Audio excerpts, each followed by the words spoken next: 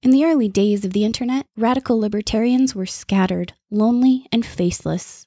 Without direction, they resigned to scour the web, sifting through content providers in a wasteland plagued by YouTube demonetization, Facebook jail, and covert internet censorship. But then, in 2017, the Libertarian Union was formed.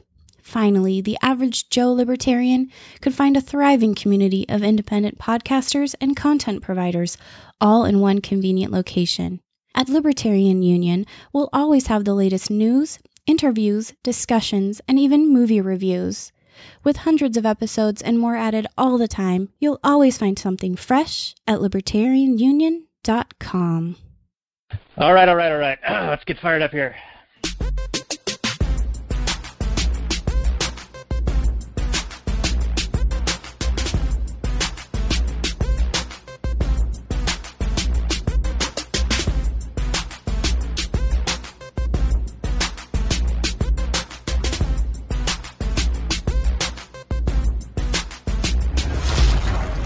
Maximum freedom. Read. Stay on target. Maximum freedom. Stay on target. Maximum freedom. Read Rothbard. Well, hello and welcome to the Actual Anarchy podcast where we talk about movies from a Rothbardian and anarcho-capitalist perspective.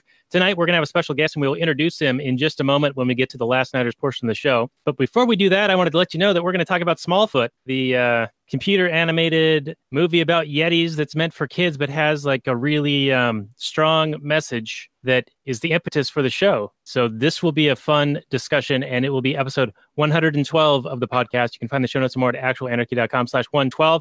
Say hello to Robert real quick before we go to that Last Nighters portion of the show. Hey, babies. What's happening, everybody?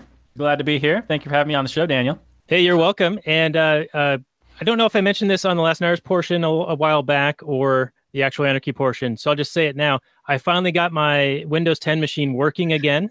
Yes. So I am super impressed with myself. It's almost accidental how I solved it.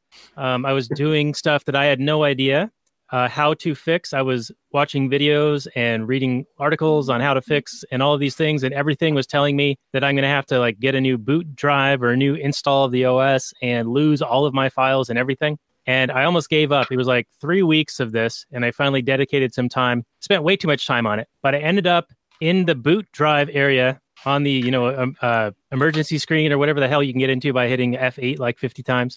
I just had it redirect to a new boot file, and it worked. Look at you.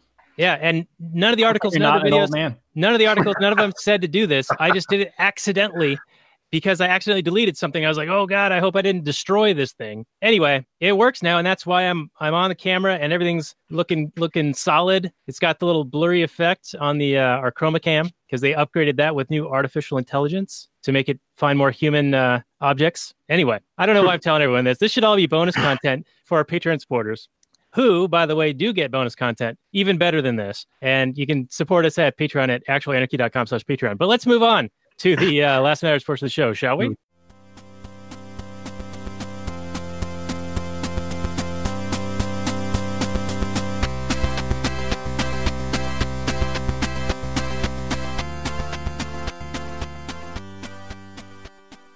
Hey everyone, it's Daniel Elwood and Robert Johnson, the Last Nighters, and we're going to talk about Smallfoot tonight with a special guest, Rocky Fahrenberg of the Noisemaker podcast and also other famous things. But before we get to him, I want to mention that we are part of the Launchpad Media, and so you can find this show and many more at thelaunchpadmedia.com, where they're always launching new ideas in your direction. This is episode 55 of the show. You can find the show notes more at lastnighters.com/55. Hello, Robert, and then let's introduce Rocky. Ask him about, here, you ask him to describe himself after you say how you are. Oh. Well, I'm a little bit sore, but I'm excited to be here. I don't really have to do anything but sit in this chair and flap my gums. So, hey, Rocky, how's it going, man? Very short introduction. Well, everything's going great over here. Getting ready. This is my technically my Sunday, so I get to get back to work at about 3 o'clock in the morning. So hitting the grind, trying to make that money, and taking care of business. This 5 on 3 off schedule I just started this year is it's nice and horrible all at the same time. You cram What? How many hours into 5 days? In a 5-day period, typically do be somewhere around 60, 70 hours. So, and then I also go to school full time, getting ready to graduate. I actually got 5 associate's degrees from the community college here, 2 more bachelor's degrees from Washington State this year, and also run the podcast, Noisemaker Podcast. I blog a little bit about recovery. Then I also write for Think Liberty, and got a couple articles posted on being libertarian. Also had some stuff published with the Rouser and, a number of other stuff. So write for a local music magazine, also play in a local band, father, there's some more things probably somewhere in there. What do you do in your ample free time? Right. Yeah, that's a lot of hats there, Rocky. Where can our audience find you? Do you have a website? It's rockyfahrenberg.com. Is that right? Yeah, Rocky Fahrenberg, F as in Frank, ERREN, B as in boy, URG. And I try to consolidate as much of my stuff right there into one place. So. All right. And how long have you been at school? It sounds like that many degrees. It's probably at least 8 years. And to quote Tommy Boy, I think they're called doctors. Yeah, I've been there. I've been in college for about 7 years. Yeah. It's been all right. It's boxes to check. A lot of stuff is a lot of, I argue with a lot of my professors. I spend a lot of time. What I've come to realize is that I use a lot of the discussion board areas to present libertarian ideas. So a lot of my degrees and a lot of my classes are in the criminal justice field and in the political science field. So in there, I talk about a lot of, basically minimizing the size of government, and I counteract a lot of people's ideas that they have about the state. I spend a lot of time in the discussion boards, not arguing. I usually argue with the professors, but I try to present information to the other students in the class that might possibly give them an alternative viewpoint that they're not going to hear from a lot of other people. And I get a lot of people that resonate to me and follow my discussion boards quite a bit. So I think I'd like to think there's been some kind of change affected in that realm, Right. Yeah. And that's smart. That sounds a lot like, I don't do this as much. And I always say that I'm trying to cut back, and I actually have cut back at this point, but getting into Facebook debates with people, you never really convince your adversary or whoever you're debating with, but it's always there for the audience, the other people who kind of watch along. And sometimes it's helpful. I actually got a bunch of friend requests as a result of other people seeing me make points against some statist argument. And they're like, oh yeah, that guy was totally crazy and all that. But anyway, this is ostensibly a show about movies, so we should probably get into it on Smallfoot. And we usually start out with the Google description. So if you guys are ready, I can go ahead and do that. Let's do it. All right. Smallfoot came out 2018. It's a fantasy/musical, 1 hour, 49 minutes. 6.7 on the IMDb, 76% Rotten Tomatoes, and 4.4 out of 5 on the old Facebook. And 92% of the Google users like it. Here's the description. Migo is a friendly Yeti whose world gets turned upside down when he discovers something that he didn't know existed, a human. He soon faces banishment from his snowy home when the rest of the villagers refuse to believe his fantastic tale. Hoping to prove them wrong, Migo embarks on an epic journey to find the mysterious creature that can put him back in the good graces of with his simple community. The director was Carrie Kirkpatrick. Came out just September 28th of last year. Box office of $214 million on a budget of $80 million, starring the likes of Channing Tatum, LeBron James, Danny DeVito, Common, and a few other folks. And I'm sure that we're going to upset some people because I did not mention any women. But anyway, Robert, your take on the Google description, and then let's go to Rocky with your take and also why you suggested this movie to us. So Robert first. Well, how about that? I didn't know that Facebook was a new aggregate of movie opinion. I assume there's some kind of centralized thing where they go in and vote on movies. And then Google's pulling that. Okay. The movie I saw it in the theater originally, and it struck me by how mature the storyline was. I'm sure that there are other, animated films like Up, or say some other kind of, Wall-E, I suppose, or maybe some other kind of high-minded stuff. Well, not necessarily high-minded, but you know what I mean? Like, it's not just some kid's movie. Like, it is, but it's got more to it than that. And then, so that's what kind of struck me about this whole thing. I think it's really interesting that it has some kind of libertarian / kind of anarcho kind of ideas in the way that they police their society. Sort of. I mean, I think we'll probably talk about that a little bit. It's not really clear in the movie, but they use ostracism as the main means of controlling the population, which is really exciting to me. So, but anyway, I want to hear Rocky's thoughts on why he thought that this was a good movie to talk about. I agree with him, but I want to hear what you have to say, sir. Well, I started watching this movie with my daughters. They were really interested in watching this movie, and so we sat down to watch it as a family. And once again, we'll get into it a little bit more, but the whole idea on the stones and the methodology that they go about trying to protect their community, I found that to be really interesting, and almost like a subliminal level of telling kids that we have to abide by specific rules that these higher ups dictate to us, despite the fact that everything changes in the end. I mean, with Disney movies and these animated movies, I mean, everything turns out good and everybody's happy in the end, and there's always that the happily ever after thing. But yeah, just the whole idea of we have this list of rules, and you must abide by these list of rules, and you can't question them. I thought that was once again a pretty deep topic to put into a kids movie. Yeah, I have to agree with you. It really was this, this idea of this noble lie that they, and I'm just going to go ahead and spoil it all right now, but the Rune Keeper, I guess, the Stone Keeper, I guess they call him, has essentially invented all these laws that have the villagers all maintaining and working towards their own deception, towards their own ignorance of the state of the world. And they have to obey with blind obedience, and it's all for their own, essentially, protection. And is it ever okay to lie for for this noble idea of keeping everybody safe? It's almost an idea of an argument for the CIA and how all they do is lie, but they're supposedly lying to protect everybody. So I want to get Daniel's thoughts on things. I want to get into all this, but I thought it's a really kind of rich topic of discussion from just this kind of simple animated movie. Yeah, I think it is interesting because the intention behind the lie is that there's a danger out there that has presented itself, and so he needs a way to get people to, or the other characters, I'm going to call them people, refer to them, they're basically civilization here.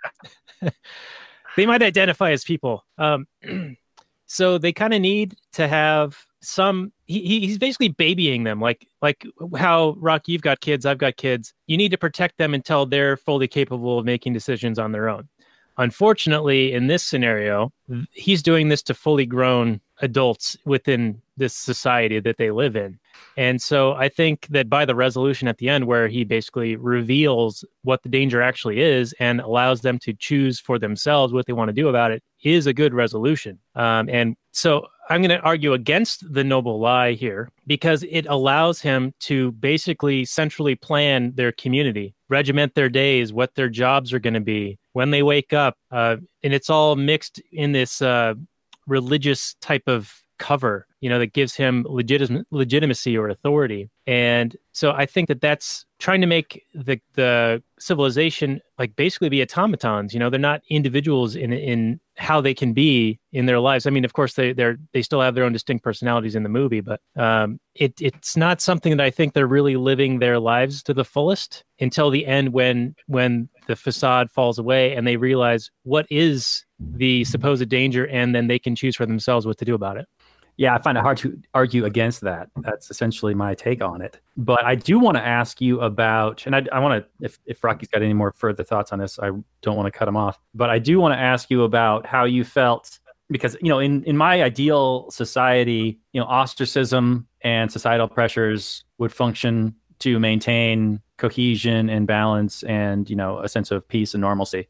Well, and I actually want to interject here, because one thing that you were talking about with ostracism, I enjoy that idea too. And just a quick blurb, the ostracism, though, didn't come from the community, the Yeti community there. It actually came from the Stone Keeper, which even the first stone in the movie says to not question the Stone Keeper. So therefore you have this dictatorial leader that you cannot contradict. and he's the one that ostracized Migo in the movie. It wasn't the community. In fact, whenever you watch the movie, the other Yetis there kind of look onward to him, as in why, we don't want him to be gone, And so I think that what you're talking about is correct, but I think where the ostracism came from in the movie is more nefarious than what you're getting at. Right, and it just shows how effective it is. It's so good that even the statist is going to use it. Yeah, so I completely agree with you. I want to equally further point out that, Migo's crime was essentially blasphemy. He wasn't, he was contradicting what some made-up law was, where the law contradicted reality. And he said, oh, no, this is reality. And so even though it is ostracism, it's for this really messed up reason. Yeah, but, and in fact, they gaslight him in the process. Sorry, what, Daniel? They gaslight him in the process. They make him think he's crazy. Yes, they do. So to not believe his own eyes. Right, absolutely they do. But are they still in the right? Like if the entire village all agrees, hey, we don't want to hang out with you for this specific reason, for this charge of blasphemy, even though you're totally in the right, but we don't care about that.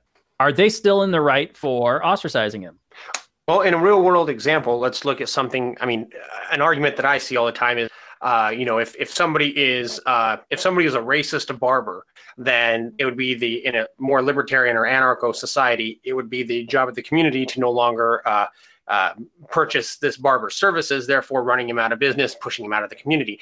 So I guess the flip side to that, it would be if you have a racist barber and everybody likes that racist barber, is it okay to keep that barber and push other people of whatever the race may be? If it was Chinese, push all the Chinese people out of that town. If it's if everybody agrees to it, is it okay for a whole town to be racist? Right. Is it okay? I think if everybody has the preference of having a non-Chinese barber, then that's perfectly fine. Who are we to judge somebody else's in-group preferences? As long as you're doing it voluntarily. If I want to go and live in a community with only Inuit Eskimos, and they go, no, I'm sorry, we don't want any white people here.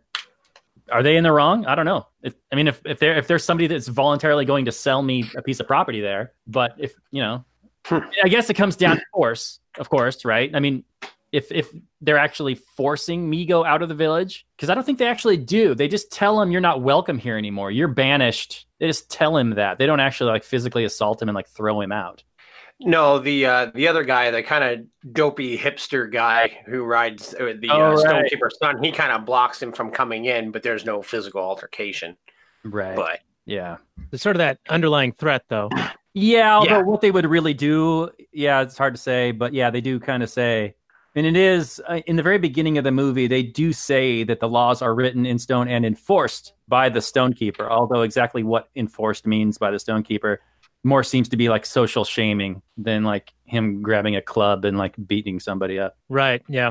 Now, I wanted to get back to the automaton kind of point I was making in the opening here, because I wrote in my notes that essentially what they're trying to have here is what in economics we would call an evenly rotating economy, which is really just a construct of the mind so that you can sort of work out what might happen if certain factors were to change in that. But essentially, you'd end up with no progress and no change. Everything would be consistent and the same, and it would be a very high time preference society. There'd be no reason to save for the future or to accumulate capital or to innovate or do anything to progress. So you would have no elongation of the structure of production. You'd have no increased efficiency in your ability to produce goods. And so you would have a stagnant society that would stay at a primitive level. And that is, of course, what a lot of socialists don't realize what they're advocating for, but that's where it would end up. Yeah, and the movie kind of presents that, right? Even though they're on a mountaintop and whatever, we don't know how old this society is. They have this kind of fancy machinery underneath, but above ground, they're basically living in caves. Well, also what a lot of that is that all the innovation, all the creativity obviously has come from the Stone Keepers to, have this set up in a way that they feel the myth themselves. I think somebody else said something about that a little earlier. The whole setup, everybody's job, though it's menial, builds into feeling that lie. The one big question that I had about, especially that underground area where they were, turning the ice into steam to kind of separate the Yetis and the people, I want to know that if nobody knew about it, who built all that stuff underneath the mountain? Because they had to keep it all a secret. So who built all that? I mean, that was obviously, there's no answer to that question, but I found that kind of maybe a plot hole in the story. Yeah, it kind of implies that there were stone keepers. They were like over the hundreds and thousands of years, just digging away at it, building it slowly. But they would have had to all built it all at one time, right? Because you have to have the clouds to block off the view of the rest of the world. I don't know. Yeah, I think it would have to be an intergenerational thing where, I mean, the whole impetus for the concealment of their society was that when they did interact with humans before, they were hunted and there was violence and altercations. And so that society, that generation of the Yetis all experienced that. And those that survived must have created this artificial structure, this religious and intellectual mysticism to maintain this facade. And then future generations, new members of the society being born into it would have been trained, indoctrinated in their government school. It really reminded me of The Village. Yeah. Do you remember that movie? Sure. It really reminded me of The Village. So I kind of had that theme running through. I mean, obviously it's completely different as well, but yeah, having that isolated lie, anyways, I just thought that was worth mentioning. Right. And then it also, gave the Stonekeeper like this noble cause in his own head, that he was doing something for the people, even by doing evil things. And Robert and I, we've talked about this before, but even the worst tyrants in history all thought they were doing something good. They weren't like, oh, how nefarious can I be? They were trying to accomplish something, and they thought they were doing good for their country or their people or whatever. And, it just turns out that monstrous things were happening as a result of them trying to achieve their goals. And I've got a really somewhat lengthy Murray Rothbard quote that I think is relevant here. So if you guys will indulge me for a moment. Sure. All right. This is Rothbard. One of the crucial factors that permits governments to do the monstrous things they habitually do is the sense of legitimacy on the part of the stupefied public. The average citizen may not like, in fact, may even strongly object to the policies and exactions of his government, but he has been imbued with the idea, carefully indoctrinated by centuries of government propaganda, that the government is his legitimate sovereign and that it would be wicked or mad to refuse to obey its dictates. It is this sense of legitimacy that the state's intellectuals have fostered over the ages, aided and abetted by all the trappings of legitimacy, flags, rituals, ceremonies, awards, constitutions, etc. And in the pre-show, Rocky, we were talking about your visit to Mount Rushmore, and that ties right into this. So anyway, I thought that quote was really relevant when I ran into it. I had to throw it into my notes, and I don't know. What are you guys' thoughts, Robert? Well, I don't know about that quote too much. I mean, Rothbard said some great things, of course.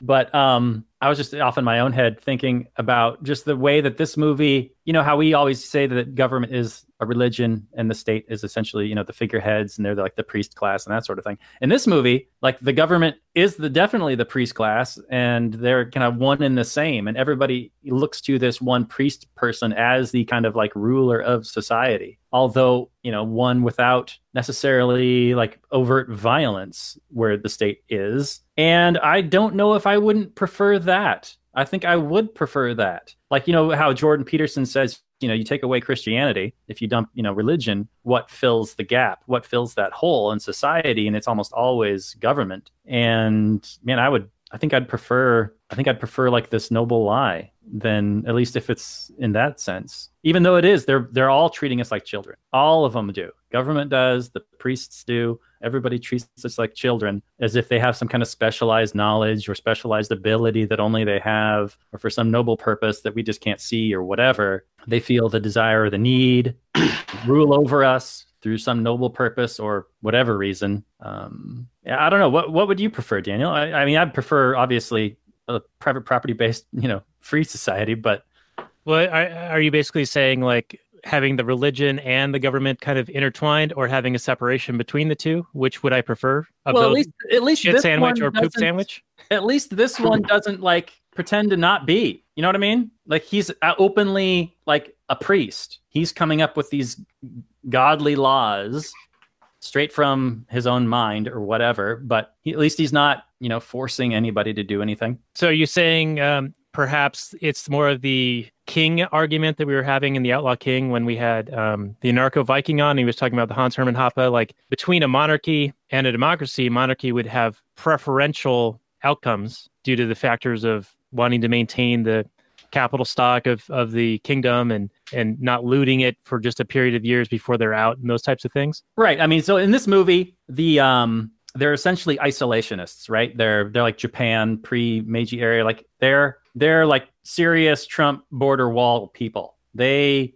have this cloud which not only protects them from the humans and the humans from them, but that's like the modern media, by the way. Yeah, so at the very end, they go down the mountain, like all of them, and they meet up with the humans. And we're led to believe that this is going to lead to an exchange of ideas and blah, blah, blah, and like peaceful coexistence, that sort of thing. And I don't know if they wouldn't be better off, staying up on the mountain. I don't know. Well, the one thing it doesn't say... Government? The human government? That's not going to be used. Well, the one thing they don't say in there, it doesn't actually say if the Stonekeeper enacted any type of force on the Yetis to make them all come down. It seemed like it was assumed that given new information that all the Yetis were willing to come down and try to coexist with the people. And then what was also interesting about that exchange at the very end, which was really brief, is that you almost had like the state come up and try to enforce a barrier between the citizens of the humans and the Yetis.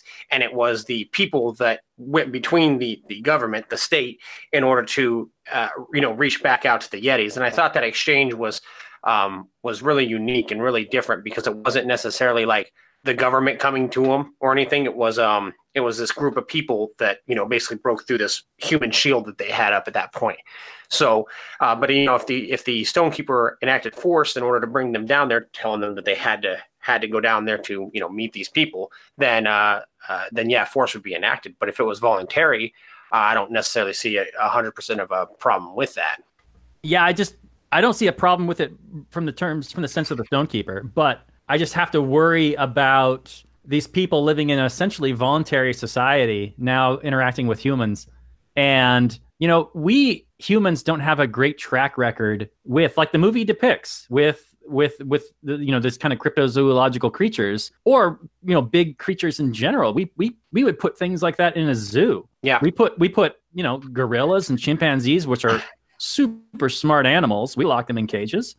And I'm not necessarily totally against it as a libertarian. I mean, it's a human philosophy, not necessarily an animal philosophy, but I've argued many times about the sentience of other creatures. If we don't treat them with, respect, then what gives them the right to, why should we expect that kind of treatment from any other sentient creatures to us? So I would think it would turn out badly for the Yetis. I think that these things would be, kind of King Kong'd and maybe even locked up and put in cages and put on shows and people declare them their property. I foresee bad things happening to these poor Yetis. Human ravages by the human savages. I should do that in a sing-songy voice because there are a lot of songs in this one. Well, the thing that I'm curious about is it seems like there's a lot of support for the Yeti community coming from you, Robert. And so my question is that if no, seriously. So the other question is they went to take the human away. And what was the quote? The Stonekeeper told Migo that he did a good thing and that he did his job whenever he basically went back out and lied to the Yetis to keep this lie. But then they took the human that was dying away in a little cage. And the Stonekeeper's daughter is the one that took him and took him back down to the world. But my question is, what were they going to do with this human? Because it didn't seem like they were going to return him to his home. It doesn't seem like they were a very civilized community either. It seems like they would kill this human, because it was just a yak.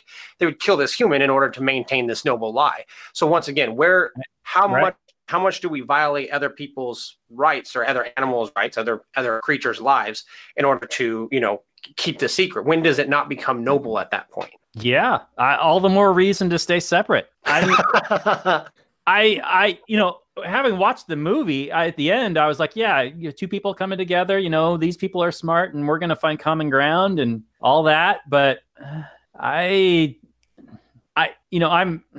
this is an interesting discussion. This is reaching the limits of my brain power in terms of exactly how I feel about all this. Well, can I throw something at you, Robert? Yeah, go ahead, Daniel. All right. Well, I think that I would rather have the awareness of what the dangers are in the world. Like, I want my kids to know to not go down that dark alley or to go to that rough neighborhood or to go to some, war-torn country. I want them to be aware of it rather than just shield them from it. Like, even What are you arguing for? I'm arguing that this Yeti society should not have the lie, but should have the information abundantly available. And so the Stonekeeper should have kept the village informed of the humans and the danger thereof. well, whatever would have happened, in the market, like it would have been a known thing that, hey, humans typically have been dangerous for us. So let's make the Yetis learn from our experience here, and they can make their own decisions. Okay. I agree with you to a certain extent. However, this is a kind of a unique scenario because you're dealing with Yetis and not humans. So if they were humans and they're like, okay, we all understand the dangers of going out into the wider world and whatnot, there's not a huge, massive amount of curiosity that's going to come pouring in from the world to this human little enclave. But if it's Yetis and one Yeti leaves, all of a sudden humans go, holy shit, Yetis are real. Everybody, check this shit out. It's blowing up on YouTube. It's blowing up on social media. Holy fucking balls. My brain is melting right now. They're real. We are going there tomorrow. Me and a billion other people are going to this little shit splat town in the middle of nowhere fucking place, and we're showing up on the front door of Yeti Central, and what do you think's going to happen? I don't know, man. Sounds like a bad news for the Yeti. Yeah, that's what that Percy character was actually trying to do, right? He was trying to drum up interest because he was part of the dinosaur media model, and his ratings were falling dramatically as a result of proliferation of competition. Yeah. And so he was also willing to make a lie to boost up his ratings. Yeah, I really thought that the lying theme ran really deep within the human storyline too, because Patterson or Percy was out there and he was interested in creating a lie. And it was even, while it wasn't necessarily a noble lie at the same time, they were even discussing with his partner about, we create this lie so that we can generate revenue so that we can save these endangered animals. Even though that wasn't necessarily his goal in the end, they still kind of had a noble lie element to their side as well. And I thought that was kind of interesting that obviously the writers, for the screenplay kind of had this lying theme, but it was almost a different type of lie on both sides. Yeah, and I'll add one point to that. And this is on the Wikipedia, so I don't know firsthand account of this, but apparently the writers of the film used this lying. It was sparked by the emergence of alternative facts with the Trump administration. Yeah. So this was like a #resist written movie. Well, if it's on Wikipedia, it can't be a lie. Can't be wrong. Well, the other thing that I thought about, kind of getting back to where we were with Robert a minute ago, was Michi asked if all the humans were bad, and I think that there was a good relation to foreign policy here, and I think that they think that we are bad, we think that they're bad, and the different governments kind of keep us hating one another, and when in actuality we're more likely to have things in common. Now, obviously, Robert has the good point about this cryptozoological creature. It'll be different if it was the Yetis and people. But obviously, with what you're saying, it was a little bit more directed at the Yetis are the unknown people. They're the people maybe on the other side of the wall that Trump wants to build, and so they're foreign to us. And so what we got to do is we got to try to tear down these walls and accept everybody as who they are. And I just think that there's a lot of tribalism in, at least initially, in the Yeti village. Yeah, I'd agree with that. And then also this kind of sparked an idea for me. And this might be a Ron Paul or a Scott Horton point that they make. And that is that the average person in the United States has more in common with the average person in Iraq, Iran, Afghanistan, or anywhere else than we have with our own politicians, our own political class. Yeah, you're absolutely right. And we've made that point many times in the sense that what reason do I have to go across, thousands of miles and go fight and kill somebody, if not for some government saying that this is the thing that needs to happen, and this sense of patriotism that we need to all of a sudden hate or go and kill these other people. There's just no reason to. Right. And then speaking of the sort of resist movement here, or the demonization of, I want to call it straw man of capitalism. Percy is about to lose his house as a result of his poor ratings. Oh, yeah. And they call him the evil banker man because there was a variable interest rate that apparently Percy was too stupid to understand what that meant. And so he's this helpless victim. It explains it in the thing of what it's called. It's called a variable interest rate. It varies. What more do you want, Percy? So that's there's a little great. bit of demonization of that whole concept. I mean, not that the banking structure is really what we would consider a free market system, but he was aware of what the terms were, and he wanted to play the victim card there. Yeah, for sure. That's great. I didn't catch that at all. I mean, I heard him say that, but I didn't even think about, that as being, that's good shit. That's one of the things we do on the show. We'll take one throwaway comment in a movie and expound on it for like 10 minutes. Well, the other thing that I had in my notes that I thought was kind of interesting, and I think we might have briefly talked on it, but they just arbitrarily write new laws. They just arbitrarily, he comes out and he's, whenever they identify him as being what do they call him? A pygmy red-coated yak or whatever, and he holds it out and he has this red-coated person on there and he sticks the stone right on his, which I don't know why he wears the stones, but, he clicks it right there and puts it on with the stones. So obviously one person can just arbitrarily write any law. And it doesn't necessarily say how the stone keepers, because there are other stone keepers when they go down under the mountain, it's showing some of the other stone keepers and stuff. So it doesn't necessarily describe how this hierarchy is set up, because it doesn't seem like his son or his daughter it doesn't make any reference to them being next in line to be stone keepers. So, it doesn't make any reference to that, but I thought it was kind of interesting how it was, once again, really dictatorial in that they could just arbitrarily write a law and then it just is what it is. Right. Yeah, and it's right away too. It's like whenever they deem it necessary, they just create a new law. And I think there was a direct lineage and that those were stone keepers of the past. And those were like statues in that little, monument area in the cavern. But anyway, Robert, go ahead. You were going to say something. But I was just going to add on that, it was interesting the way it reminded me of like, ceremonies of bills being written into law. So they're like, he wrote it on a little, piece of stone or had it written down. And then just as soon as he clicked it onto his shirt, and he's like, look, it's in stone. It's on my shirt now. And then everybody was like, oh my God, now it's like real. Now it's, now that he's gone through the act of actually putting it on his shirt. Oh my God. Now it's like, it's like official and shit. And, it's the idea of some politician just making up a law. And then as soon as they write it down, then, now it's real and everybody else has to follow along. It's, I wonder how many of those were contradictory. Yeah, the theater of the state, right? Indeed. I wonder how many of the stones were contradictory to themselves because, I mean, as we're all aware, in the United States, there are hundreds of thousands of laws and regulations, and many of them contradict each other. And so, but in this society, in the Yeti Society, he's got a few hundred stones on him, and every single one of them is not to be questioned, right? They're supposed to be absolute truth. And they even make the point of, well, what if one of them's wrong? And if one of them does not bring all of them into question, which reminds me of some of the line of questioning in the Larkin Rose Candles in the Dark questioning series. Like if this one thing is wrong, then what else might be wrong about it? And I'm just curious, there's really no answer to this, but how many of those stones would contradict with other stones on the same thing? And if that would be enough to awaken these people or these Yetis. Nothing would have been able to awaken these people. They believed in mammoths all the way down. And if you had any kind of odd thought that didn't contradicted anything, you just had to push it down. But yeah, they all do that, right? They all go, just push it down. I had a bad thought, push it down.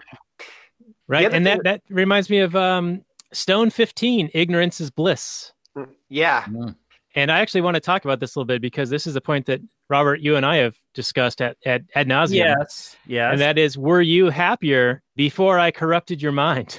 Yeah, of course I was. Of course I was. But I now think clearly. Whereas before, things didn't quite make sense. You're looking at the political system and it just seems like a mess and a jumble. And, certain people are sort of in favor of this sort of thing and other people are sort of in favor of that sort of thing. And there's people sort of to the left and sort of the right, sort of more conservative, sort of more liberal, but they all seem to kind of converge and do the similar things. And what's the actual principle at play? And there isn't one. And it's really just kind of cleared things up. And, you talk to people and it seems like everybody's got a different sense of morality. And it's just nice to have a really clear set of what you tolerate and what you don't. And if you don't have that foundational awareness of what your principles are, then you could be persuaded to go along with pretty much anything. And that's how government operates. Well, the other thing that I thought was really interesting about this was that, I think that there's a lot of politicians, a lot of people in public office, a lot of the ruling class,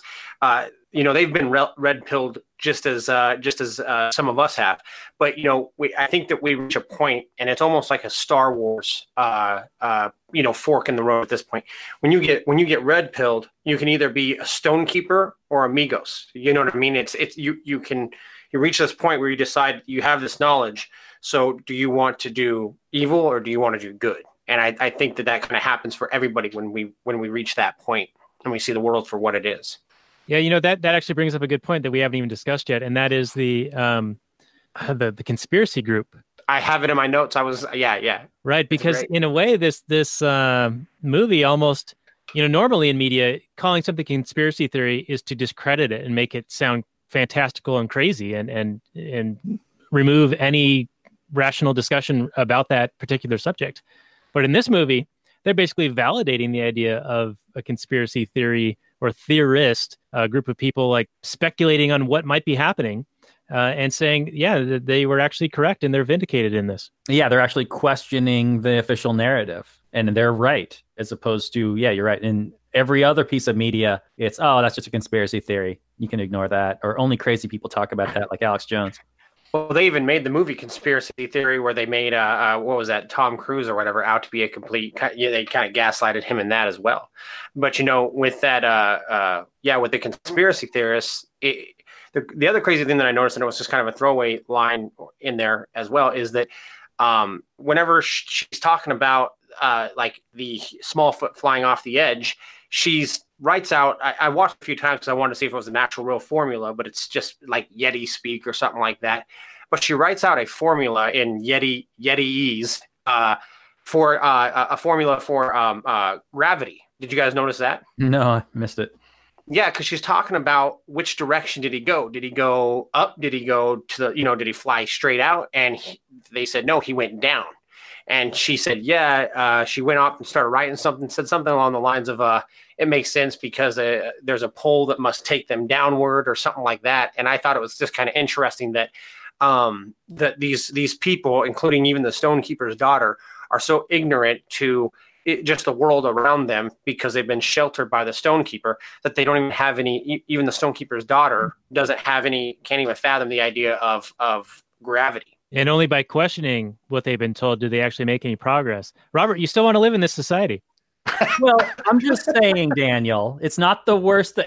If I could move there tomorrow, except for the fact that it's like an anarcho-primitive society, which is not great. I'm not a fan. Like earlier, you pointed out the whole, the problem of stagnating technology in a socialist system. So I'm not happy about that. But, with... So it's not Galt's Gulch. It's like going to the Amazon and finding a tribe never discovered. Right. It's not great, but at least you're not being constantly threatened all the time. Hey, you got a dart in your neck. Maybe. Yeah. Well, Can we talk about one real dumb thing? I just want to mention just the dumb thing in this movie. There's probably other dumb things, but if you're going to design a society and it all depends on the lie being perpetuated, why would you have one of the lies be, we need to ring this gong every morning before sunrise in order to make the sun go across the sky? Well, it's a snail. But as soon as somebody oversleeps, the lie is exposed, or somebody misses the gong, the lie is exposed. Yeah, that's a pretty risky one. The movie, but that is one risky thing if you got to keep this lie perpetuated in this society. I would not have that as one of my lies. Let me just across generations, right? So many failure points. Right. They'll just every write day. a new stone, man. They'll just write a new stone and then they're good. Maybe that's all they would. Maybe they would, but you're playing with fire. I don't know. Yeah, well, that's an amazing track record if they didn't have to have already written a new stone to explain that away. Yeah. Well, maybe the reason why you want to move there is even the very first song they sing is actually called Perfection. And the whole theme of that song is where Channing Tatum is talking about how perfect of a society in which they live. And this song, especially the second verse, was very socialistic. The lyrics that I had pulled up here is, look at everybody do their part. And they do it with a happy heart, and it gives them all a sense of a greater purpose. Well, that's the way I want it to be. I want to make them all proud of me. Just be a steady Yeti, and deserve this. And it's really like, you have to keep your head down and you have to work for this greater cause and this greater good, kind of like what you were talking about earlier, Dan, not putting, there's no sense of innovation. There's no sense of, of working for yourself or trying to achieve something great, just keep your head down and be a steady Yeti. And I thought that was kind of interesting. No, it Right, sounds so- like living in Pol Pot's Cambodia. Or Yeah, you finally Another farm. achieved the noble new socialist Yeti. Yeah, Yeah. that's what it sounds like. These guys have been totally conditioned. They are the new socialist Yeti. Absolutely right. Dave. Oh, that's great. All right. Well, we're getting a little long in the winter here on the show, so we usually start winding into the final summary and review, where we give a rating 1 through 10, and we go a decimal point deep. But if we have any other final points before we get into that, say them now, speak them now, or forever hold your peace. I have gone through all of my notes. I don't have anything really of significance. All right, Rocky, anything on your side?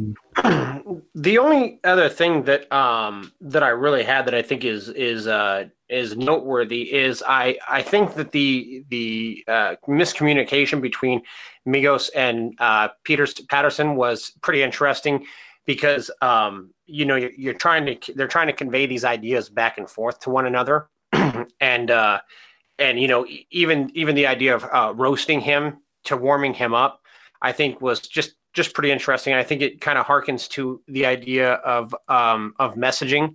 And as libertarians or ANCAPs, I think that we get lost in the way that we present messages to other people. A lot of times people are, ANCAPs and libertarians can be very condescending, almost like we know better than other people. And But we can turn do. a lot of, well, and But we turn can a be lot. autistic about it. It's true. And it's important to be able to message properly, because even though we think that we're getting something across the right way, we might think that we're trying to warm somebody up, and in all actuality, they think we're trying to roast them. So I think that's a really important thing to take away.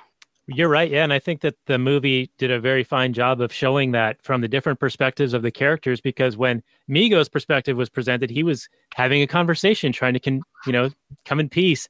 But from Percy's perspective, is like this giant monster is yelling and growling at him, threatening him. Yeah. And yeah, they showed a lot of that from the other's perspective. And I thought that was really, really well done, really well conveyed.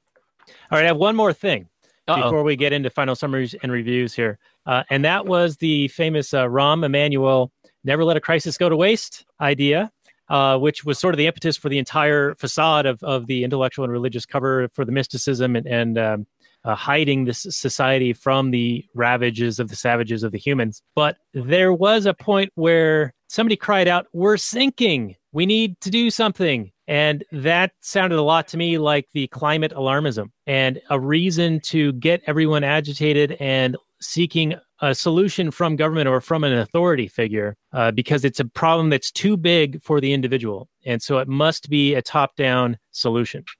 I don't remember this. What point in the movie was that? This is very near the end, and I think that it might have been maybe when the clouds went away or something like that. It was a throwaway line, and I'm trying to make something out of it. But Well, no, I mean, you got people that are indoctrinated and to always looking to an authority figure. I remember back in the day, I think I was probably like 10 or 11. I think I asked my father, Dad, why do we have these people that, make laws and rule over us and stuff? I don't know if I was a really like ANCAP kid or whatever, but I was just kind of curious about why is the world set up this way? Like, what is this? And I remember his answer was, well, you need to, have division of labor. He didn't say it in these words, but he said, you need to have people whose job it is to do that thing. Like, this is a job that needs to be done. And so you designate people to do that. And I think that's what most people believe. And most people believe that these people are doing necessary labor, and you want to get something as a return for your money. So when something like this happens that is big, you generally knee-jerk reaction go to, well, that's something for government to handle. And I think that's what the majority of human beings think. I remember our, late afternoon basketball sessions where we were solving the problems of the world. And most of our solutions were, well, the government ought to do X about Y. And that was like how we were, educated in the school system. Like that's where you first look to solve problems. Well, and you're already paying for them, right? And you want to get a return on your investment. You want to get something out of it. You don't want to just be throwing money in a hole. So you want them to do something. And you think that government actually does anything positive. And that's the difference between, I think, us and everybody else is we recognize what government actually does. It's the big problem of the seen versus the unseen. Well, a lot of it comes into play when we think the government has some sort of power like just automatically incorporated into it. That, we lose the fact that government only has the amount of power that we as individuals give to them. I mean, a lot of times when people are talking to me and I start ranting and raving about the government or about problems, people go, well, what do we do about it? And I, typically just tell them, there's not much you can do until enough people are fed up in order to no longer voluntarily surrender that power to the government, because the government has no power in which what we give to them. So what I'm getting at is that we consciously think or have it ingrained into us through school that the government has some sort of power to fix problems, has some sort of power to do this stuff. And so initially what we think is, hey, there's this problem, government should fix it. But in all actuality, government doesn't have the problem to do anything other than steal money from people and create regulation. Yeah, that's an excellent point. And Robert, I think I sent you a Larkin Rose video that ties right into this, where he was talking about the idea of, even being principled, you still need to sort of sacrifice some of your own individual freedom in the effort of self-preservation. And until enough people are aware and are able to resist and feel like there's enough others willing to resist as well, to where the state wouldn't have enough resources to prevent it, you sort of have to maintain your own survival, your own minimizing the amount of intrusion in your own life. Well, isn't that the whole idea of nullification? He was talking about people being so principled to anarchist philosophy that they won't even get a driver's license or pay any taxes or, get a concealed carry permit, things like that. And I'll agree that that is a very principled stance, but it's also a stance that's going to get you a lot of friction with the state and a lot of repercussions that unfortunately are a reality. And I would prefer, until such point to where they won't impact you by not doing them, that you sort of have to pick your battles, What I'm saying is that isn't that the idea of nullification? Everybody just stops obeying this one law, and there's nothing that anybody can do about it because they can't throw everybody in a rape cage. I mean, that's the kind of the idea of nullification, at least nullifying a law, correct? Yeah. I guess in a sense, it'd be like an agorist nullification. When I hear the term nullification, I think in the Tom Woodsian sense of a state nullifying a federal law, more in the technical, political science aspect. But yeah, I get what you're saying. Yeah, I didn't see that video, but it looked like the thumbnail of a recent video I did watch from Larkin, where he's talking about where, being nice to statists and not, treating them with scorn, where, I tend to agree with him. There's room for both, like he says. He says there's room for both, where you're, kind of like an olive branch persona. But there's also room, I think, for treating their ideas as they should be treated. Like, you are advocating for a raised gun, for the enslavement of humanity, for the violent subjugation of humanity. You are advocating for that. So I have no reason to, even entertain your silly ideas. And I should treat them with absolute scorn like they deserve. Yeah, cut them off with the moral knee. Well, yeah. And so you're kind of shaming them, right? I mean, maybe it'll help, maybe it will work, maybe it won't. But I don't think you're necessarily under any obligation to treat every adult with kid gloves and treat them all with, Mr. Nice Guy. And hey, your ideas are equally valid. Man, violent subjugation of humanity, that's equally valid as being peaceful. No, it isn't. It's a marketplace of ideas. If you want to get your ideas out there and implemented, maybe you start a petition or run for office yourself. Well, I don't remember who said it, but I remember somebody on a show I was listening to was talking about how in a libertarian society you could have you could have a socialist commune. If it really works out well and you want to do it, you're free to go out and try it. However, in a socialist community, in a socialist world, you could not have a libertarian commune, and I think that is a stark difference between just moral principles. I think it's so cut and dry on who has the moral ground in that argument. 100% correct. Circle gets the square. Well, let's get into our final summary and review. Robert, you want to show Rocky how it's done? That can be his turn. Oh yeah, I'm always the guinea pig on this show. So The Smallest of Feet. I would absolutely recommend this film. I would recommend it for people of all ages. I thought it was well done, well acted, well voice acted. No part of the story seemed outrageously outlandish. I mean, other than the premise, but you got to accept, this crazy world. But I don't think the movie contradicts itself. It doesn't break its own rules. And the story unfolded in a very interesting way. And it struck me by how adult and how, it had actually had a real kind of a claim and a statement to make. So I was pleasantly surprised, question authority and question, reality. And when what your individual experience trumps what, some authority figure says. And it's really an individual argument. It's a championing of the individual in this movie. And I'm always a champion of the individual, the most minority of minorities. And so, yeah, I'm going to give this movie a strong 8.1. Highly recommended. It's not like my greatest movies of all time. I don't know if it'll crack the top 10 of the year, but strong film. Check it out. Highly recommended.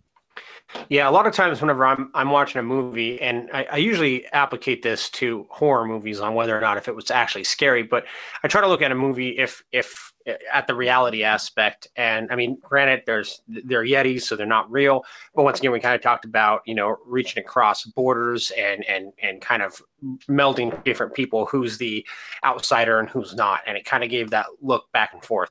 And so, I mean, application of the real world, I really thought that it nailed that down. The other thing that I usually look for in movies, I try to find out if there's any real big plot holes, something that just will totally dismantle the core story. And I didn't really see anything like that in there.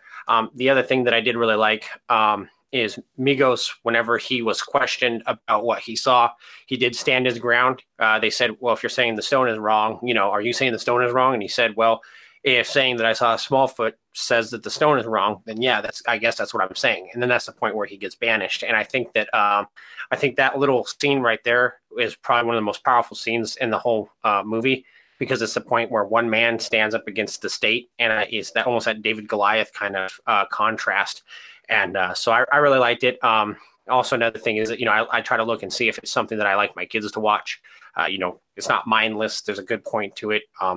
I'm probably right there at about an 8 as well. I think this was a pretty good kids movie, and you don't get a lot of those nowadays. All right. Well, two big fans of anarcho-primitive Yeti society here. I'm going to say that I also enjoyed this movie. And Robert, when we talked about doing this movie, you wanted to know what my kids thought of it. And I didn't get a numerical value out of them, but they did enjoy it. And in fact, they wanted to watch it again before I recorded this episode, but we ran out of time due to some behavioral issues on their part. And anyway, they're all right. They're fun. But I thought that this was really well done. I don't know much about Channing Tatum. I've heard the name before. I'm not even sure what he looks like, but I think that he did fine with the voice acting. Danny DeVito was, of course, great. I will want to discuss the merits of LeBron James at some point with you versus Michael Jordan, Robert, in the acting realm. Anytime is talking time. But yeah, overall, it's a really well done film. I'm going to go with a 7.5 on this, and I do recommend that people do check it out. It does have a little bit of a stank to it from the writers thinking that it's a slight against Trump or the right or something like that. So that does stick in my craw a little bit. But I do like the idea of questioning authority, but just not with their authority that they're pushing in their media and their messaging here. I think that you do need to think for yourself and believe your own eyes and use logic and reason to and have principles, right? And then apply the logic and reason from those principles, and then you'll see the world in a whole new way. So that, I think, is our time for the show. The Last Nighters episode, 55? So you can find the show notes and more at lastnighters.com/55. Our guest has been Rocky Fahrenberg, and you can find his work, including his podcast, The Noisemaker Podcast, all linked from his website at rockyfahrenberg.com, which we also listed on the show notes page down below the video and all of that stuff. Any final comments before we say goodnight, everyone? Thanks for listening to another episode of The Last Nighters. It's been my pleasure hosting you. Come back next week. What are we going to be talking about next week, Daniel? I don't even know. I think that we were going to try to wrangle an old guest to come back and do Collateral or Salt, the Angelina Jolie or the Tom Cruise movie. We also got Starship Troopers coming up soon, don't we? Yeah, that's just waiting on whenever you're ready, after you've done the old audiobook. Yeah, I was going to do the audiobook. I don't know if I'm going to do it now. Maybe. Could definitely do the movie, of course, but I don't know. All right, well, let's go with Collateral and see if we can get the guest, and if not, we'll just do it anyway, because it is a fun movie. We get Tom Cruise back on the show, Jamie Foxx, so it'll be fun. There's a good argument in that one. I remember it being a good movie. I don't remember the argument, but I'm down to watch it. All right, Collateral next week on The Last Nighters. Rocky, thank you for joining us for The Last Nighters episode 55. You've been a great guest. No problem. Thank you guys for having me. Much appreciated. Good night from last night.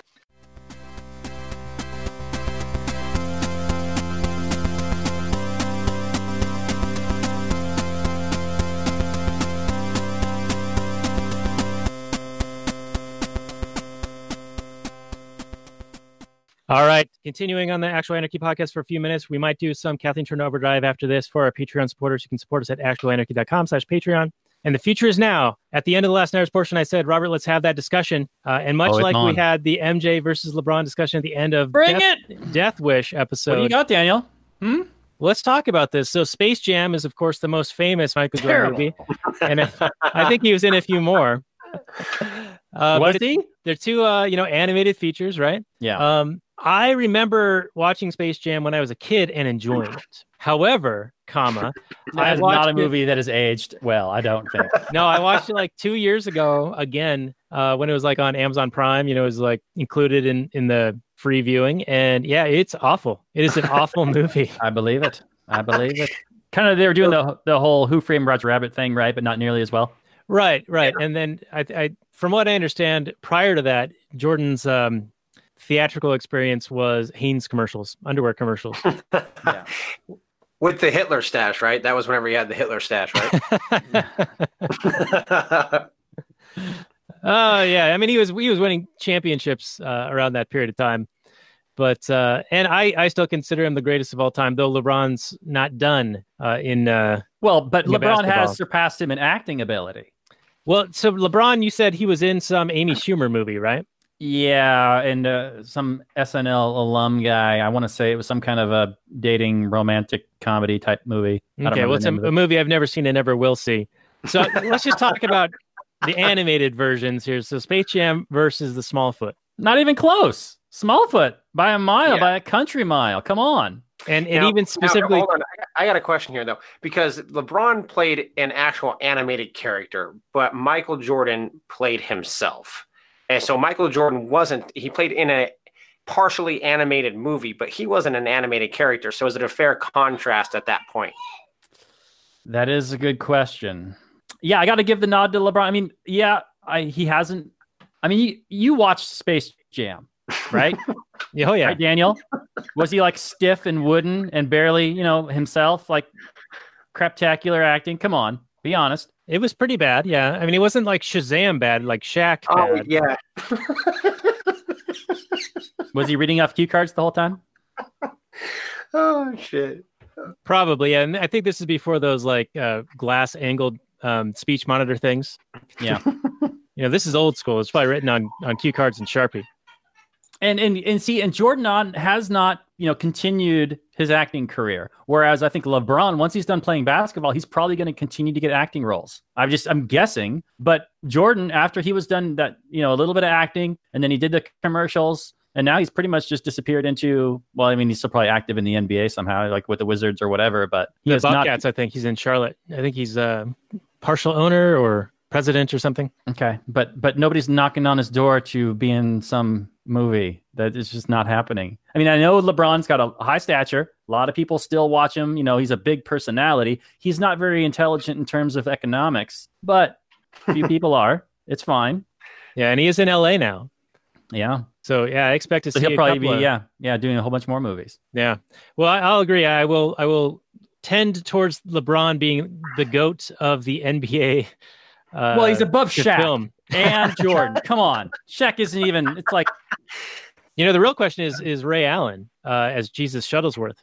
And he got game, right? Yeah. I think that's the gold standard as far as NBA players in But again, he's playing a basketball player. But yeah, no, you're right. Well, let's be honest. Jordan was playing a basketball player, not just any basketball player. Jordan was playing himself, and so far he's right above Shaq in that. So they're kind of at a tie for last place. So just because a basketball player plays a basketball player doesn't mean that they're going to do the best job. That's kind of like saying Scarlett Johansson can't play a transgender because she's not a transgender. Mm. Yeah, you don't know her experience or your experience. All right. Well, I think we're probably at a good point where we can get into some Kathleen Turner Overdrive and let our hair down even more. So this has been episode, 112 of the show. So you can find the show notes more at actualanarchy.com/112. Our guest has been Rocky Fahrenberg, and you've been a lot of fun. Thank you very much for recommending the Smallfoot and joining us for this discussion. And thank you guys for having me. Yeah, no problem. Let's get into that Kathleen Turner Overdrive, shall we?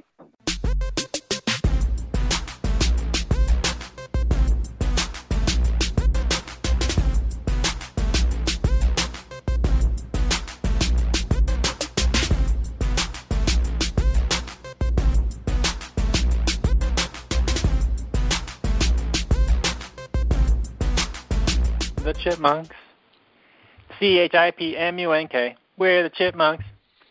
Guaranteed to brighten your day. Do do do do do do do do do do do.